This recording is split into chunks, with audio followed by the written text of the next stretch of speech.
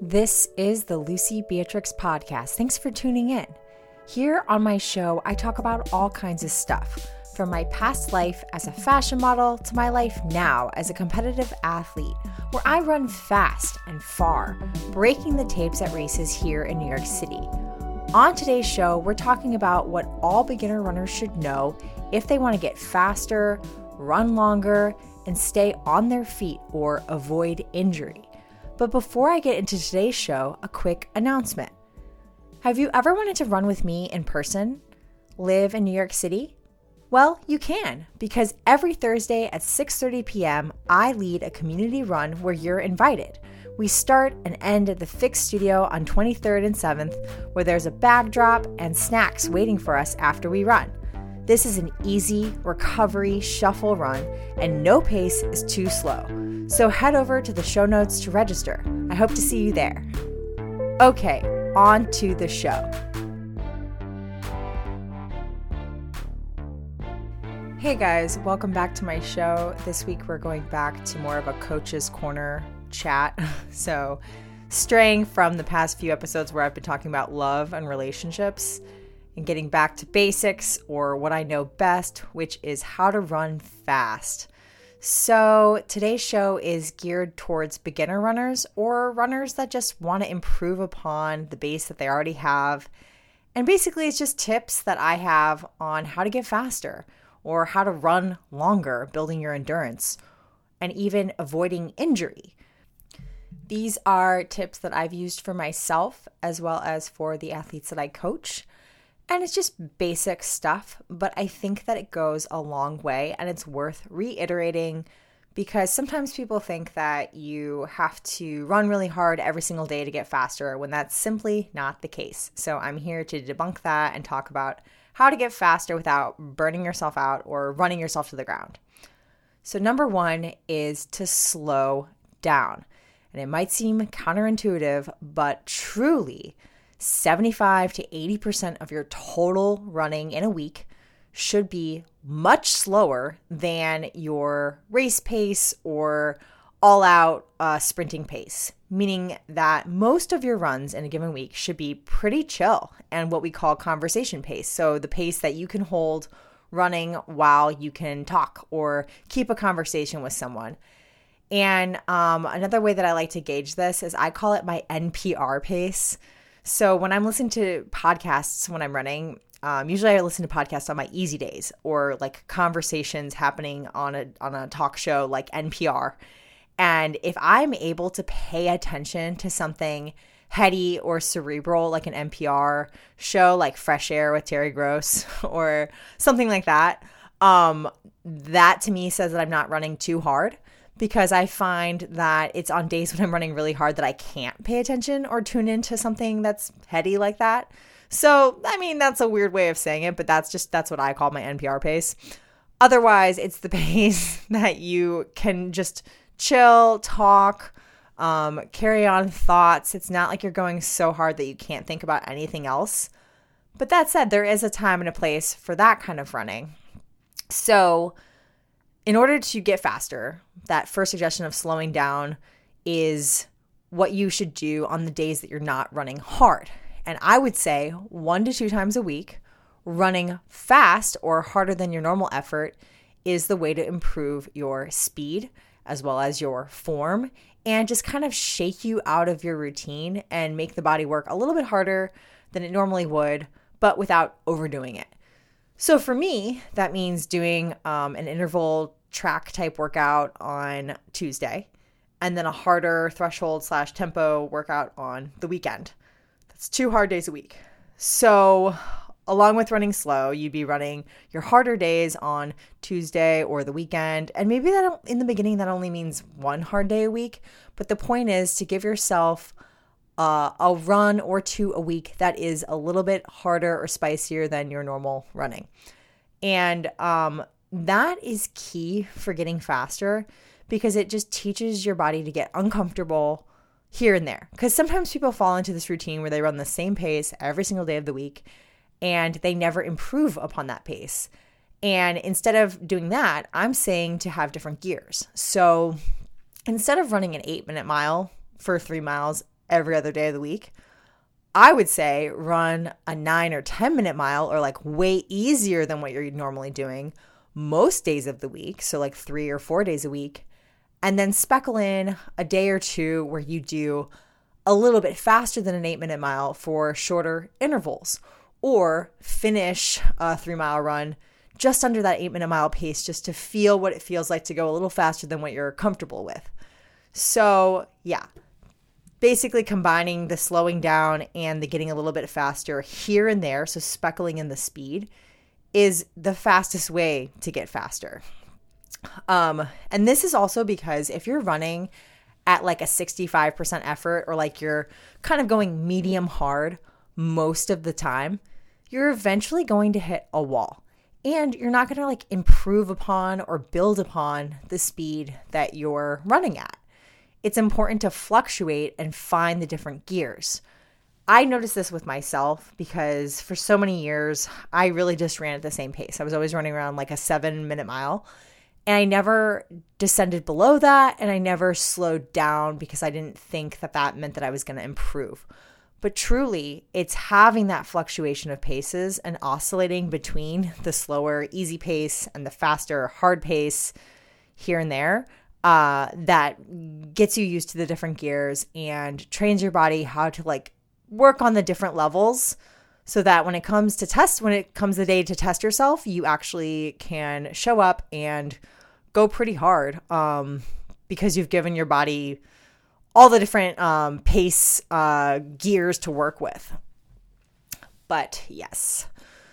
So slowing down and then incorporating a little bit of speed work is important. But another thing that I would say that is kind of goes hand in hand with the slowing down thing is to accumulate more nonstop time on feet runs. So this means, say you're running 10 minutes every other day. You're a beginner and you're maybe doing like a mile every other day, or you're even doing 2 miles. So maybe you're running 20 minutes every other day.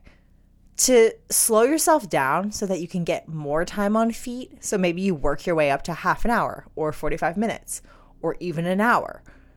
That's really important. And I think that having that time on feet just gives yourself the space. And even if you're going so much slower than you would normally go for your 2-mile run, just to get that hour, so you like slow yourself significantly down just to run for an hour straight, that is going to take you to the next level.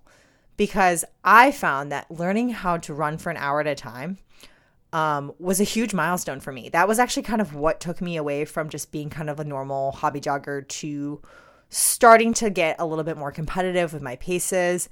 And for me, I actually just started to learn how to squeeze, on my hard days, how to squeeze more mileage into that hour window. And so I went from running like 5 or 6 miles in an hour to 7 miles in an hour, ultimately to just over 10 miles in an hour on a hard day.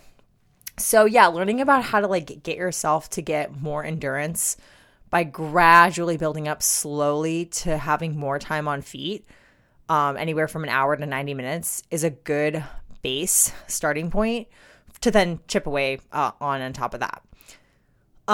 So with that, if you're going to do this like nonstop time on feet runs, no matter if it's an easy day or one of your hard days, my rule of thumb is to always make them progression runs. And I can't emphasize this enough. It's so important. But basically to finish faster than how you started.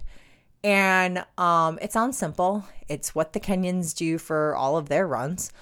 But basically it just means that if you're going to run for an hour, those first few miles should be almost painfully slow. So much slower than you want to go. But you know that by the last 10 or 15 minutes, you're going to be going much faster and always finish your last few miles at the fastest versus your first few miles the slowest. So you're getting faster as you go in a progression run. And I say to run progression runs even on your easy days. So you're not finishing too fast, but you're finishing faster than you started, which means start slower than you'd ever really want to. As, you know, silly as it sounds, like I just call it like the shuffle pace, but starting with a shuffle and then just gradually chipping down is teaching your body how to just naturally get faster as you go. And yeah, I think that's really served me. It's a great racing strategy too, and it teaches yourself how to do that in a race especially in something like a 5K or a half marathon, it's really good to finish faster than you started. It's called negatively splitting. And for me, I've always found the adrenaline of at the end of a race, passing people when people start to kind of drop off. You get these surges of adrenaline when you're passing people on the track or in a race and you're like, yeah, like I've got my second wind, because you've been teaching yourself how to negatively split every single run that you set out to do. So, progression runs are big. They're very important. Another way to get faster is to make sure that you're recovering really well. And I do this by making sure I maximize the time between runs, or try to make sure that I'm running, say if I'm running once a day, which is typically what I do, running, having the whole day between, so like 23 hours between runs. So say I run an hour a day, try to have your runs be separated apart enough that you have so much time of recovery between runs. So this is part of why I'm not a huge fan of doubles, or why I don't really run twice in one day. And that's because I'd rather have 23 hours between my runs to maximize the recovery. Because as much as like running is a big part of the equation of getting faster, so is the time between runs and letting it all sink in. That's so important. So for me, that means, if I get my run in, as soon as I'm done, thinking about how to recover in the most optimal, best, most efficient way. And this might mean just building my life to be a little bit more chill, or I don't know, focus on things that like keep my stress levels low. And so just finding ways to recover between your runs or maximize that recovery time is also important, because it keeps you consistent. And the best way to get faster is to just be consistent, because it's the injuries that take us out for a few months at a time that make us have to start from scratch. So you want to avoid injury if you want to continue to progress and get better. So that means making sure that you never run 2 hard days in a row, because truly, I can honestly say that the only times I've ever gotten severely injured was because I didn't follow that simple rule of basically sandwiching your hard days with lots of easy days. And that's what I was saying in the beginning, of having a hard day on a Tuesday and a hard day on the weekend, but then having a lot of easy days in between. So important, and should be number one. That should be the thing that I teach anyone who ever runs in their life.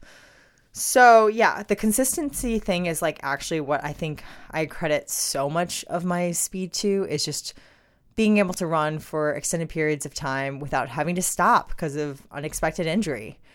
So yeah, between running slower and having the nonstop time on feet, or doing progression runs where you finish faster, maximizing your recovery methods, and making sure that you never run 2 hard days in a row, all of these things, plus staying consistent, are ways to improve your speed and just get better as a runner. I hope that you got something out of this show, and hopefully you can meet me in person at one of my community runs on Thursdays, or just message me on Instagram. I'm at Lucy Beatrix, LucieBeatrix, if you have any questions. And yeah, until next time, just be fast. Just win.